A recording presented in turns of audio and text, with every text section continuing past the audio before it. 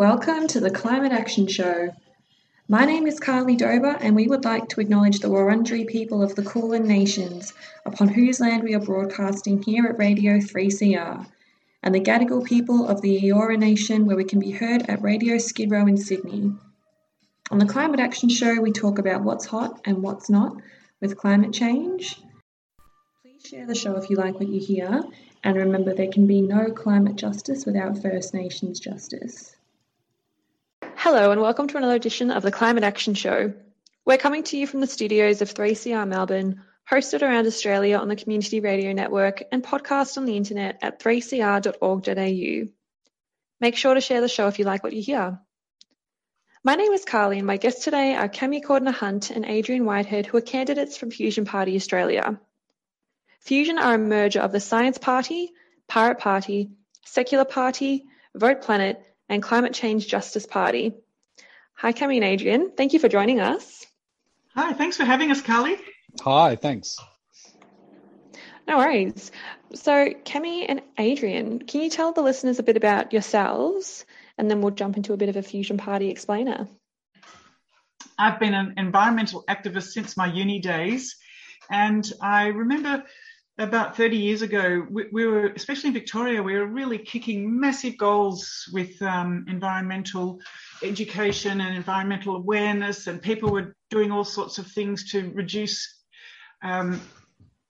waste in their households, and then all the political will just dribbled out of it, and we've been told to be measured and calm and rational, because no one will listen to us unless we talk about it from the economic angle. And I've realised that over 30 years, that's them in inverted commas, telling us to do that was how they actually hobbled us and made our voices inadequate. So that's why I'm coming back into this arena, because I'd like to get to where the policies are made and take it from there. Yeah, and it's Adrian here, and my background's in environmental activism. So I got into it from about the age of 16. I started volunteering for the Conservation Council in Melbourne, and which is now Environment Victoria, and then jumped into forest campaigning and on the front line in about 18, 19 years old. Got arrested, ran a couple of major campaigns, so helped win the Otway National Park campaign. Got beaten unconscious by a logger in that one with an axe handle, so almost killed me. So it was a bit exciting at the time. Oh my god! Yeah, it was nasty actually, and then stopped the Nace Valley Dam being built when I was employed in the Conservation Council up in Canberra, and got into climate change campaigning in 2003, focusing on supporting wind farms, because back in 2003, even Australian Conservation Foundation was opposing wind farms down at Bald Hills in Gippsland. And it was pretty crazy, and it's still pretty crazy today that we're, almost 20 years later, that we're not actually solving climate change yet. So I've been in the past to Green and run lots of times for the Greens, and I've set up a climate party called Save the Planet, and we merged with Cami's party, who was called One Planet, to become Vote Planet. But you might be aware, Scott Morrison got together with Labor, the Nationals and One Nation, and retrospectively deregistered all the micro parties, and we had to combine. So we joined forces with a whole lot of sort of progressives, and you mentioned them all before, Science, Secular, Pirates, and another climate party called Climate Justice Party based out of Canberra. So to form Fusion, and we're all working away together to get a really strong climate voice in this current election. Thanks for your both of your backgrounds. I didn't actually know that they worked together to deregister all the minor parties. When did this happen? And if you can tell us a bit about Fusion anyway. I know there's a merger, but what is the spirit of this party? That's a really great question, because one of the first things I have found joining with Science, Pirate and Secular is the incredible energy, technical skills and fantastic new perspectives on all of our policies, and we've been able to work together and bring together an incredible suite of policies which we all stand for. And interestingly enough, for example, when we came to the table with our climate emergency policy, some of the other parties were kind of like, oh, do we need to go that hard? But actually, over the months of working together, they've all fully come on board with our climate emergency goals, action goals. And and that's how we've all come together. It's been an incredibly positive experience. And I feel that with us all coming together in this way, we do actually represent a lot of views for voters. Yeah, and it's the initial attack on the micro parties was, I think it was around May last year, and that from memory they passed new legislation in Parliament. We knew it was coming for a while, and it's part of an ongoing process. Actually, when I first ran for federal election as an independent or for Save the Planet, I think it was about $300 to run for a lower house seat. That then went to $500. Then it got doubled to $1,000. Now it's $2,000. So that's been a separate attack on micro parties and small parties running at the elections, because although everyone pays that $2,000 up front, all the major parties, the Greens, all the big parties anyway, get that money back because they get above 4%. And it's only the micro parties that effectively have to pay it. So they've been doing that, raising the price, and then they retrospectively tripled the membership requirements for all the registered parties. So we put a lot of, and it's actually hard to get 500 people. Now it's 1,500. It's actually really hard to get people to sign up, harder than you think it might be. And but we combined all our memberships and we got through the process as basically an alliance of progressive left-leaning parties with sort of future focus and a lot of shared values around just making a better world for everyone, stopping the corruption in government, and acting on climate, just to name a few of the things. For listeners at home, I had no idea who Fusion were until 2 weeks ago. I filled out my early voting because I won't be around, and I saw Fusion Party and I thought, that's a cool logo. They've got climate on there. Who are these cats? And then I started reading the policy and I thought, oh, wow, this sounds very, very exciting. So I wonder if you could both tell listeners a bit about the policies and the values more. I've been really thrilled to find that everyone in this fusion of parties is 100% committed to changing the status quo. And also, we've all learnt so much from each other about how that can actually happen. And we can, I'm sorry. I'll let Adrian take over for a moment. Well, yeah. So, look, the Fusion Party policies are focused on 10 key areas. The climate emergency, there's a future focus around building, things that, excite people looking into the future, like high-speed rail, moving, this is our science party sort of focus from them. Education for life, ethical governance, that's about ending corruption, a fair and inclusive society, and individual freedoms, and ecological restoration. So they're sort of our 10 key pillars that we all put together. Around climate change, I think one of the key things that differentiates us from most other parties is that we start talking about, or we're talking about reversing global warming, we're talking about negative emissions. Because if anyone, I'm sure you guys understand, most of the listeners will understand, if we're going to stop the events that we're seeing today, such as the really huge fires at the start of COVID, we're seeing towns like Lismore flood in 2 1-in-1,000-year events a few weeks apart. If we're going to stop that, that means reversing global warming. It means cooling the planet. It means not only stopping what we're doing, which is sort of getting to zero, but actually going backwards. So we talk about negative emissions and across the entire economics sphere as well. So it's not just about energy, not just about transport. It also includes a focus on forestry, also includes the focus on soils, but rebuilding all that soil carbon that we've lost. And it also means dealing with the really large emissions that come out of our agricultural sector, particularly associated with methane coming from manure management, plus just the fermentation of food in the guts of cows and sheep, for example, which are really quite huge. So that's a really quick overview, and happy to go into more detail if you like. And actually, just going on from there, the solutions have actually all been proposed and put together. I mean, Beyond Zero Emissions has a fantastic strategy for our way out of this. Saul Griffith's recent publication, The Big Switch and Electrifying Everything in Australia. And there's other just genius initiatives coming up from all over the world. And the only reason we're not picking up is not because they're not going to work. It's because there is this movement to stop them actually being enacted. And that's where we need more people, like Fusion people, in Parliament to try and pressure the political will to actually make that change.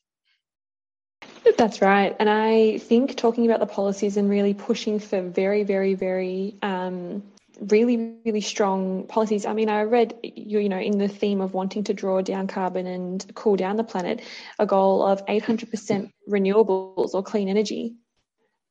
Amazing. And why is this so radical? But please talk to me more about, the intricacies of the policies, because I think they're really exciting. Yeah, well, I mean, just on renewable energy, it's the idea of putting an 800% figure on renewable energy is just setting us up for renewable energy exports. So whether it's through hydrogen or some other means, we've got a massive abundance of opportunities, particularly around solar, particularly in the drier parts of Australia, which is the majority of Australia, to build renewable-based economic systems around our renewable energy to create things like hydrogen that we could potentially export into the global market. And it just makes sense. One of the problems we had, the final argument to maintain our coal-based power systems and our gas-based power systems was something called spinning reserve, which is the large generators spinning round and around and around, effectively stabilising the grid. But since the type of batteries, grid support batteries that have come along, like the one that Elon Musk put in South Australia, the need for that has absolutely disappeared. And we can do our entire grid now on 100% renewable energy, and we can go beyond that and produce more energy that we need, that we can actually invest in things such as, energy export, or we can invest it in materials export, because every time someone ships a product overseas, it's actually bringing with it a burden. It's bringing with it a burden of energy, labour, industrial resources, pollution, etc. So, we can use clean manufacturing and renewable energy to actually build an entire industry around green tech. And the jobs question is a good one, because it's interesting that the current government is actually obstructing transition to fossil fuels, and our fossil fuel economy is actually a moribund economy, and yet they're talking up jobs and everything, but actually the jobs very soon will be in the renewable power economy. So, and one of the ironic things is in 2019, Scott Morrison said, the electric car will kill the weekend. And now it's the petrol prices that are going to kill the weekend, and electric vehicles are incredibly cheap to travel in. So, I mean, the fact that this has been a huge transition in 3 years, despite the obstacles, just goes to show how quickly the transition can be made. It's ready to be made. It's going to work well, and everyone will benefit. And I think one of the things that you can see in the Beyond Zero Emissions report, and incidentally, I was one of the two co-founders of Beyond Zero Emissions back in the day. But the one thing that the entire conversion of our economy to a climate safe economy actually requires is a lot of jobs. So it's never been an argument, only through direct lies. It's never been an argument about the lack of employment opportunities in our transition to a safe economy or a restorative economy. The actual problem will be enough skilled people to do all the jobs. So, we'd probably have to rebuild the TAFE sector that's been, privatised and wound down and sort of simplified over the years. And so it's that sort of thing. It's never going to be an issue about a lack of jobs. The issue will be not enough people. And, the problem with us is I think, too much of not the problem with us, problem with the framing of climate change responses is it's still framed largely almost as a business as usual type response. So it's about sort of jobs and economic opportunity and, sort of just transition, and all of that's really important. But when you get down to it, if, as you know, in some cases, what was it, 25% of houses in some electorates are going to be uninsurable due to flood risk. I think, you know, by 2030, if you understand that a town like Lismore is effectively gone, even though it's still standing there, and is a climate casualty, if you understand that it is in fact an emergency, it does frame slightly differently how you're going to focus. Now, at the same time, you can deal with the emergency and create all those opportunities around climate justice and job opportunities and reworking different sectors. And if we are going to do drawdown, there's even jobs in the mining industry, for example. So, you know, there's the potential to look at some of the drawdown options, including, you know, digging up a particular type of basalt that traps CO2, and you can spread that basalt on farmland, for example, and it acts as a slow release fertilizer over time. So it's good for farms, good for climate, good for miners, and instead of mining coal, they can be mining something else. So, you know, not necessarily good for the remnant bushland on top of the mine, but hey, it's, you know, nothing's particularly always perfect. Actually, and speaking of farming, I come from a regional area, and we actually have a candidate in Nichols, which is the Shepparton Greater Goulburn Valley, and Nichols has been recognised as one of the areas most at risk of suffering from floods and other climate related events. And the other thing is our policies will hopefully, hopefully we can get enough change fast enough, because areas of Victoria are going to be uninsurable, and this is a whole new world that people are entering into, where they're investing their life's work into property, and that property is not going to be insurable. So that's going to have a devastating effect, I believe, on real estate values everywhere. There's actually an interactive map. There's a website. It was just launched very recently. I received news of it this morning. You can go onto an interactive map of Australia and click on your own town, and you can see what the future insurability of your property will be by 2100. And there are places in Australia where they're quite heavily populated, where insurability in 2100 is 100% non-insurable. I actually went on that this morning as well. Sorry, Adrian. And, you know, looking around at the map before you even populate your own suburb or municipalities, the Australian public broadly do not actually understand the situation. I feel that the media and politicians are trying to still placate and have, as Adrian said, business as usual, and it's just not the case. Sorry, that was just my thoughts. Actually, I'm glad you raised media because they do have a huge role to play in this, because they pretend that everyone can make up their own mind, but they're working, paddling very, very hard to make up everyone's minds for them. And just the other day, I watched the Greta Thunberg speech when she was 15, a TED talk, and a 15-year-old child in 2018 said, "I don't understand why this isn't all over the news every single day and people aren't talking about anything else." And I just thought, wow, it's 4 years since she said that. And just like the film Don't Look Up, the media has continued to construct a world that we're living in where none of this is happening.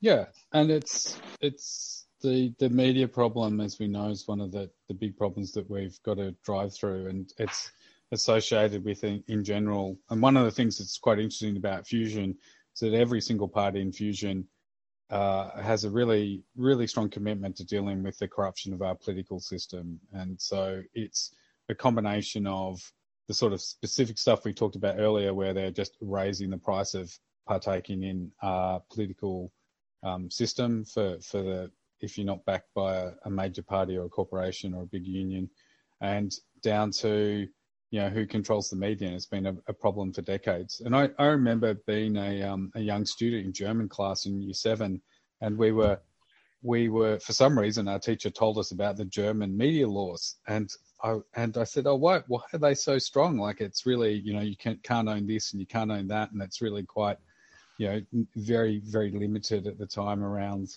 how much media any single person or business could own. And he said, that's so the West decided they didn't want to see fascism rise in Germany again. And I said, well, why don't we have these rules for ourselves if that's the case? And, it was the obvious unanswered question, which is, instead of fascism, we've got a sort of corptocracy, which is that very hard word to say about, control of our nation's agenda by the corporate elites. And it's, we're sort of stuck in this terrible loop. I just wanted to get back to the housing thing around insurance just quickly. Is the second part of that issue about, and I'm sure, and people did mention it who have been interviewed in those floods up in northern New South Wales, in Lismore and such. It's not just the insurability of your house, it's the value of your house. So we're not far away.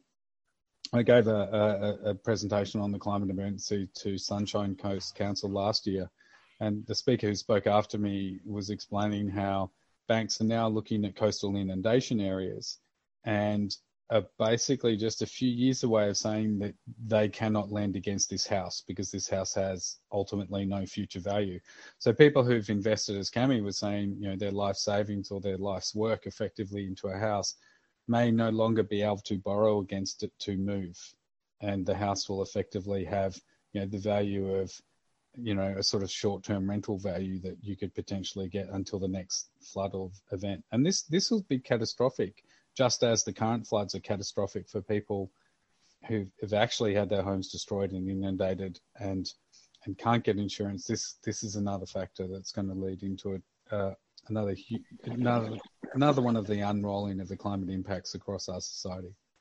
Yeah, climate refugees in our own backyard.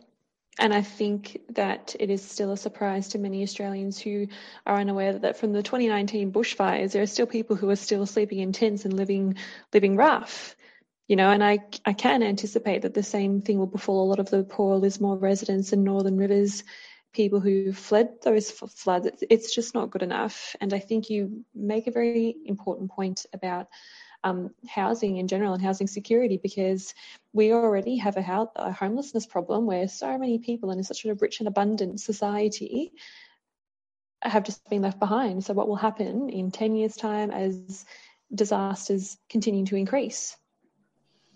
Another interesting aspect of these policies and what Fusion stands for is youth, and where the youth is thinking and how they're looking ahead to their future. I attended a candidate forum in Nichols last week where our candidate Andrea Otto was presenting. And the last question of the evening, and it was held at the La Trobe campus there, so it was quite a young audience, all sort of early to mid-20s. And the last question for the evening was, so what's good about the future for the young people of Nichols? Can we give them hope? And all of the middle-aged white men, who was what all the other candidates were, other than our lady, all said, we're going to keep growing, Shepparton will keep growing, we're going to keep going with jobs, we're going to, and you guys, you've got nothing to worry about. We're looking after you. Don't worry, just keep doing basically what we tell you to do, and you're going to be okay. And the Fusion candidate, Andrea, said something to the point of, actually, I don't know that hearing it from you that everything's going to be okay is actually what they want to hear. And she said, I think we really need to listen actually to them, what it is that they are worried about and what they want us to fix. If we're the political class, what are we going to be actually doing for them?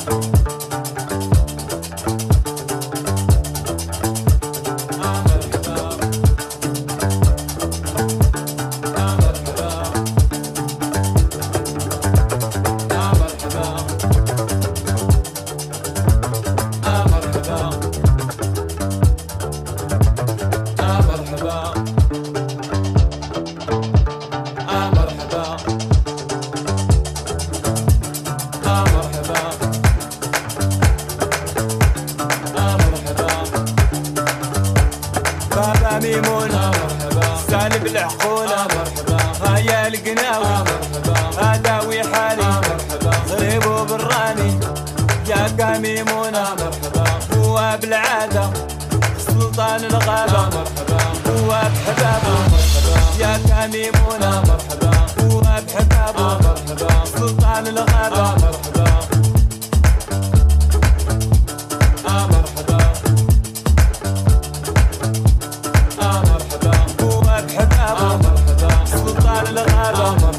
يا ولاد يبونا يا ولاد السودا بوها بزيادي بوها بالعادة سلطان الغابة بوها بزيادي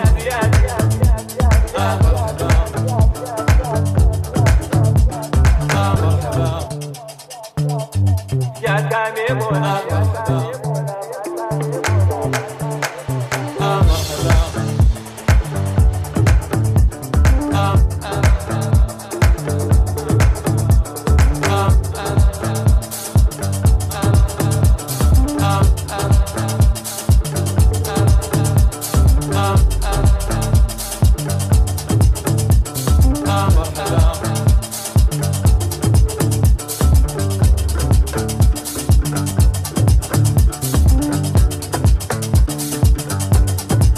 ميمون سالب العقولة سيدي ميمون هو بحبابه سلطان الغابة هو بالسودة يا كالقناوي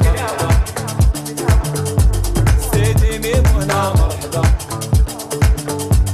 سلطان الغابة هو بالسودة يا ولاد يبونا ولاد الغابة سيدي ميمون يا كميمونا سلطان الغابة هو بالسودا بابا ميمونا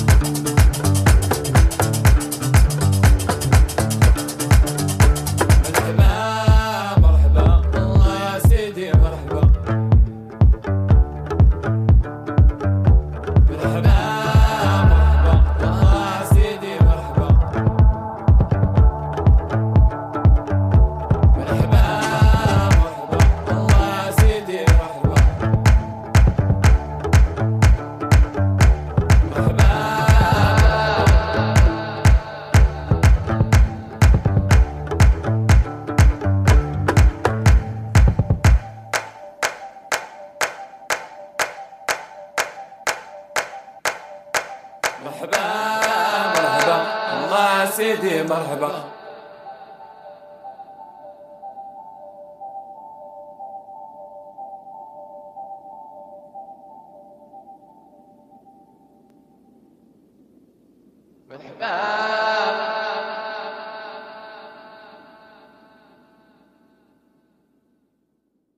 Thanks for joining us on today's Climate Action Show. Just for people who might be tuning in, we've been talking to Cami and Adrian from Fusion Party Australia.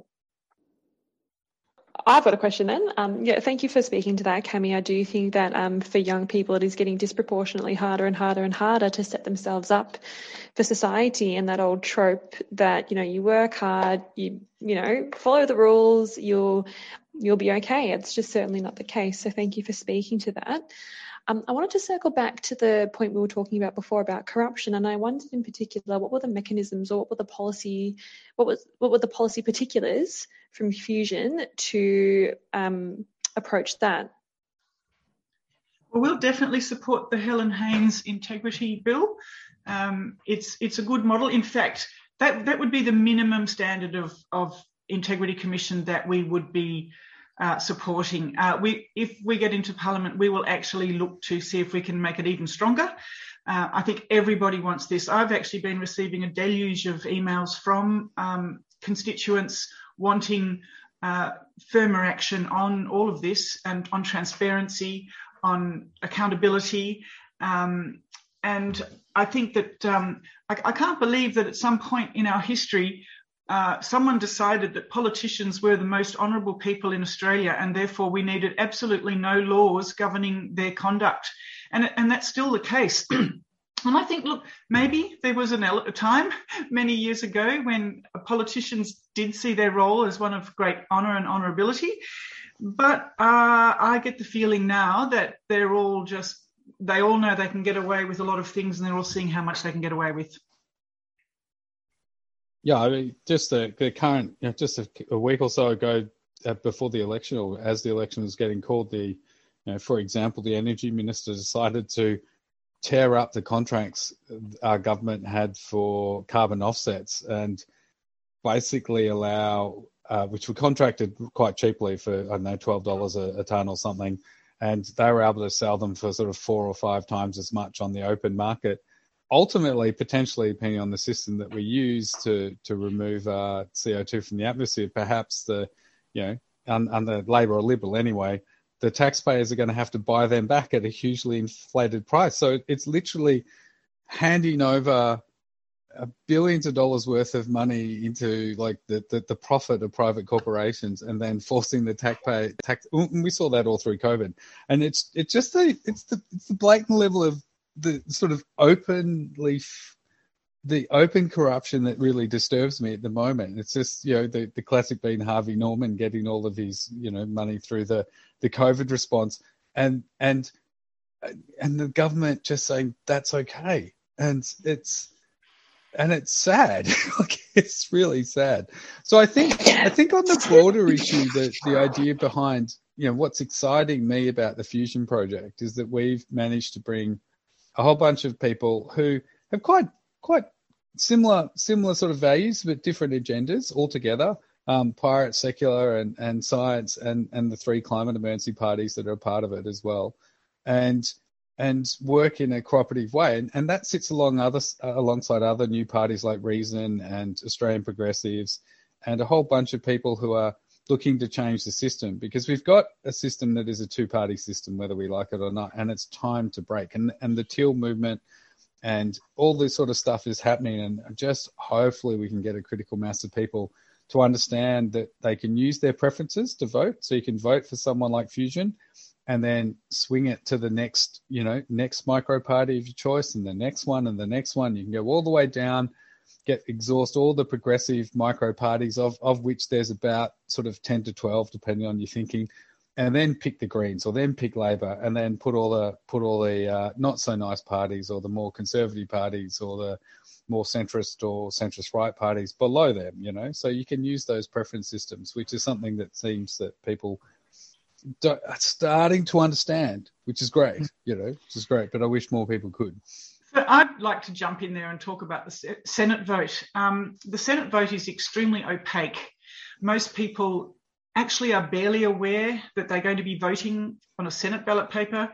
The media has been just churning through the contest and the personality playoffs within their lower house seat, their House of Representatives. And then when they get into the polling booth, they're given the little green paper for voting for their lower house representative. And then they're given a metre of white paper and says, and this is your Senate vote.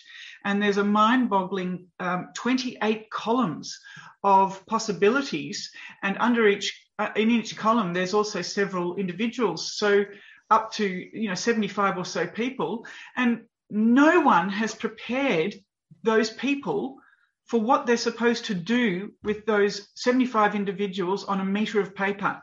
So, and I think this is a bit of a silent conspiracy where both major parties benefit from the fact that people are completely bamboozled and actually quite often they go, oh, well, it's like a teacher asking you a question you can't possibly answer. So you go, well, stuff it, I'm not going to do it. Or should I say, bother it, I'm not going to do it. And so I feel that happens to a lot of people in the polling booth. They go, I can't be expected to do this. Now, previously with one above the line, that was all you had to do with that whole measure of paper was a one above the line in the party of your choice.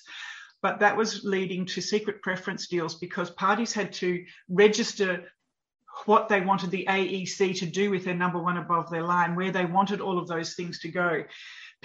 So that became news that there were these secret preferences going on that none of us knew about. They were registered with the AEC and we wouldn't even know how to find them out. So they changed it to 6 above the line or 12 or more below the line. And that seems to have fixed the situation. There's now a fantastic potential for people to actually really vote for change in the Senate. But I think the best way to do that is do as Adrian just said, just number small parties, progressive parties, interesting parties. Might need to do a bit of your research because some of them may be not what you want. And that's the trouble, people look at these groups of people, look at these names of parties and go, well, how do I know who they are and what they stand for? Luckily, everyone can take a phone into the polling booth with them now and do a bit of research on the run. But even so, I really feel that there should be more publicity and education about the Senate vote as well, more awareness, because we all owe it to our democracy to actually be more prepared for that 1 metre long piece of paper. And when you get it, put one Fusion. I'm really glad you did touch on the educational perspective because, in different pockets of society, in my own family, sometimes you do tend to hear the same kind of thing. Oh, they're all the same. They're all the same. It doesn't really matter who you vote for. They're all the same. And I think that a lot of parties do bank on that apathy. Us. You may as well just stick with us because, better the devil that you know than the devil you don't. So I am glad that you touched on the educative perspective because I do agree. I think it should be lifelong and not just, a class or two in primary and then high school. And then if you're lucky to go to university or TAFE and if you tend to, do a degree that covers that, a bit of that. So thank you for that. I wonder, how has campaigning been like? What have Fusion Party been up to? Where have you been going? What does that look like? It's slowly building momentum at the moment. We're getting fantastic opportunities. Thank you so much, Carly, for this one. But generally speaking, we are under the radar, aren't we, Adrian? But people who are doing their own research, so to speak, have found us, like you have, Carly. Thank you. And it's actually surprising how much positive feedback now I get when I say I'm from Fusion. People go, oh, yeah, I've heard of them. So we're a bit of the dark horse coming from behind. And but even so, it's a challenge because there's just a huge amount of narrative in the public space about the main characters, the celebrity politicians, and things like that. So it is hard to crack that visibility. Yeah, look, I did a climate candidates forum in Cooper, which is in the sort of roughly corresponds to Darabin. Yeah, were you there? Did you go?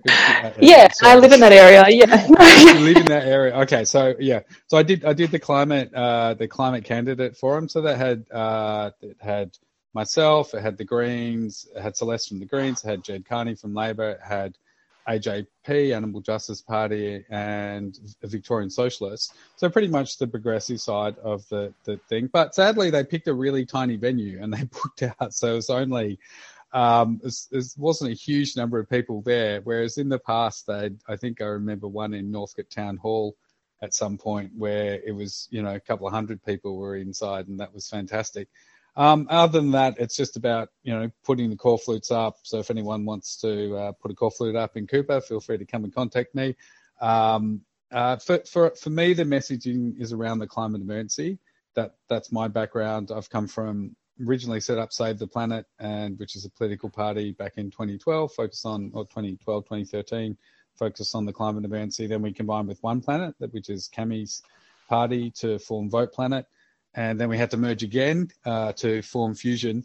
But to me, it's about getting that climate emergency messaging out there, because in my seat, it's fought over Greens and Labor, and the sitting Labor candidate, it's a real opportunity to, the more that we push the climate emergency, the more it gives her space to act strongly within the Labor Party and act as a counter voice to those Labor members that are backing the coal industry or the gas industry or the forestry industry, etc. So it's an important seat, but it's hard fought over, and both parties are spending lots of money. So as a minor party with not much money, it's hard to cut into that space, but still important to do as much as you can. And Carly, I'd like to touch on the inequity in campaigning that has become the situation in Australia. Look, the campaigning now is all about how much money you have, because if you have an enormous amount of money and can flood the airwaves with your message, then that's part of the narrative that's influencing people's thought. And so, I mean, in a really ideal democracy, that actually wouldn't be the case. And I must say that, decades ago, we used to look across at America and think that their presidential elections, that were just all the hoopla and whizzes and bells and festivals, was such an appalling way to select your leader. And we've actually just been gravitating that way over the last few decades, where it is becoming all about money in order to get into Parliament. And so definitely a need for campaign donations reform there.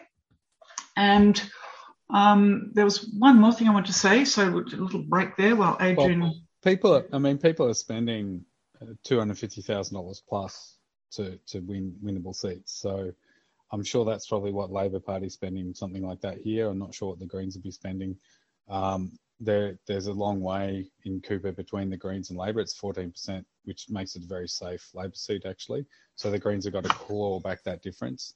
So it is to a large degree, or it can be a large degree about money. And you can see the one reason we registered our Vote Planet party a couple of years ago was we'd wanted to be campaigning from June. We'd planned to all be campaigning from June last year and going door to door and, doing the thing that money can't buy, making that personal connection.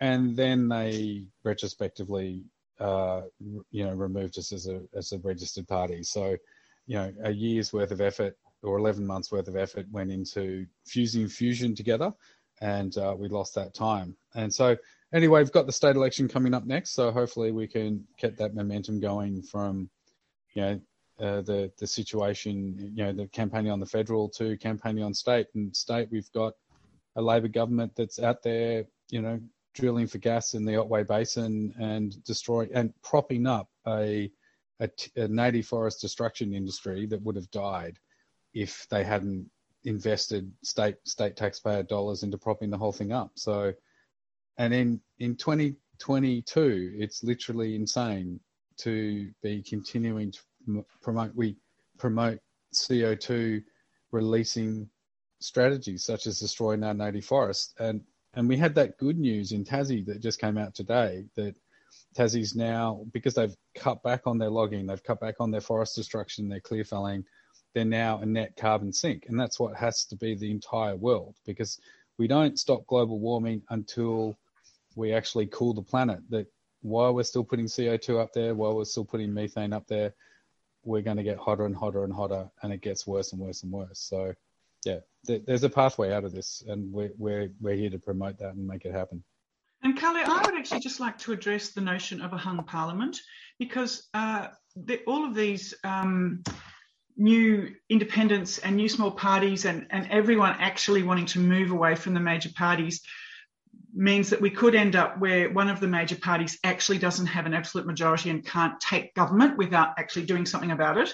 And I have to say there's been so much fear-mongering on the majority Australian narrative in the media, and it's really not fearsome. We actually need a hung parliament to actually make change, and that's what the major parties and our mainstream media are terrified of. For some reason, they do not want change. They want to keep going with the same old, same old.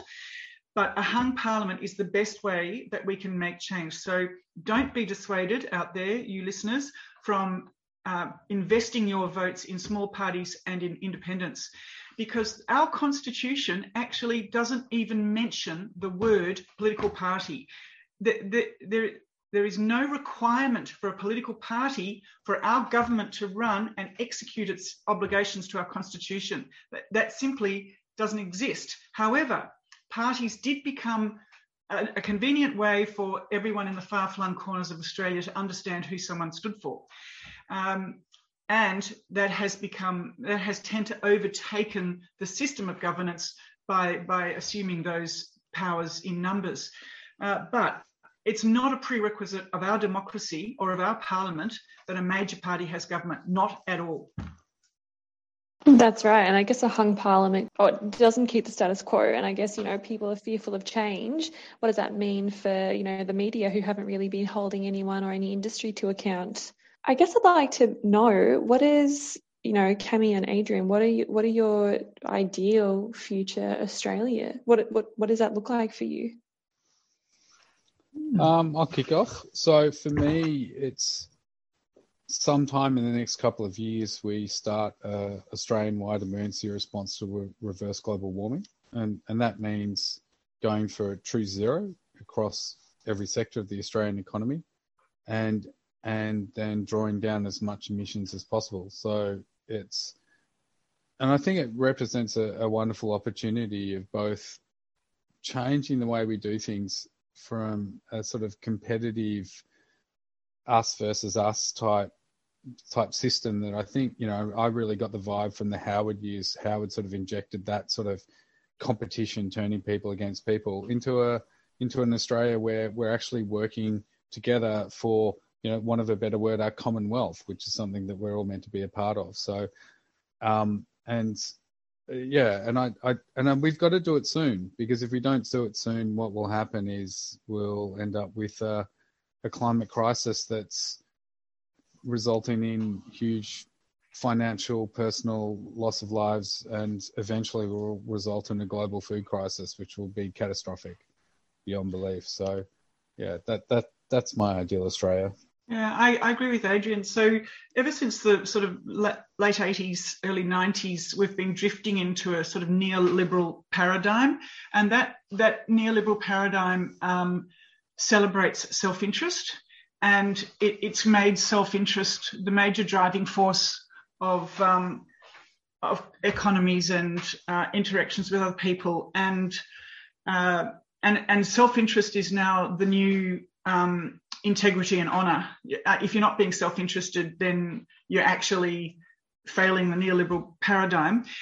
So my future Australia would be where, in getting our hung parliament with independents and small parties in, we can actually move away from how much we're really, really engaged into that economic paradigm and peg back to a Keynesian economic paradigm. So after the Second World War, all of Europe and all of the Western world really needed to rebuild, work together and rebuild, and they used the Keynesian economy system, and that had a lot of social responsibility tied into it. So speaking for myself, I grew up in Australia, which was a really, really nicely balanced blend of capitalism with social responsibility. It was a happy place, and we grew and we did everything that everyone feels we need to. So it's not very hard to envisage that we can return to that paradigm which served everybody. It sounds very exciting. I certainly feel very hopeful when I talk to you two. So thank you for indulging me in that question. Is there anything that I haven't asked that you'd like to speak to before the show clocks off for this week? I just wanted to highlight one issue that, I've been running zero emissions reverse global warming since 2003, and we're not, and by zero emissions now, not zero emissions in 2050 or anything like that, zero emissions now. And I think people listening to this show have really got to understand, or I think it's a good idea to understand anyway, that you need to frame the solution as the solution is. So it's economy wide, it's negative emissions as soon as possible, it's managing solar reflection. Because if we don't manage that, we're going to end up with losing the Great Barrier Reef, losing low-lying Pacific Islands, losing Bangladesh, and it's catastrophic. And probably, without that sulfur that's being produced by the CO2, the carbon-producing coal plants at the moment, we're actually already above 2 degrees. About 1 degree has been reflected back out into space from the sulfur. So we need to just be honest about what we do, because every time people talk about net zero by 2050, for example, or net zero being the answer, whether it's 2030 or 2035, we're actually not saying the solutions, and it reinforces it into the general members of the public that that's an okay thing. So I think we just need to get out there and talk about what the actual solutions are, and it's net negative, it's really large, and it's about reversing global warming and cooling the planet. Yes, another thing I wanted to say is that I think we've reached the end of the system where nature is a commodifiable resource, that the answer to growth and jobs being all about just gouging out the earth and ignoring the costs and consequences, mowing down trees, damming up water and doing whatever you do with water. And that actually just obviously cannot continue. So if we do move into a more sort of socially responsible, less self-interest oriented economy, then we can start treating nature as something that actually contributes in other ways other than just as a resource, as a cash cow, because it's not sustainable to keep treating it as a cash cow. And it is absolutely responsible for our health and our food and our future. So that's another thing that Fusion candidates have as a vision for the future of Australia and for the future of young people. Thank you so much. I certainly am. I oscillate between being very excited and hopeful to feeling very gloomy and doomy about what happens come May 21. But again, I'd like to thank Adrian and you, Cami, for coming to speak to me and the listeners. I think that there are going to be a lot of people who are very excited to hear about you. So once again, we've been speaking to Cami Cordner-Hunt and Adrian Whitehead, who are both candidates from Fusion Party Australia. Thank you so much for joining us, Cami and Adrian. Thank you so much, Carly. Yeah. Thank you. Thank you for listening to the show today, and we hope that you join us next week.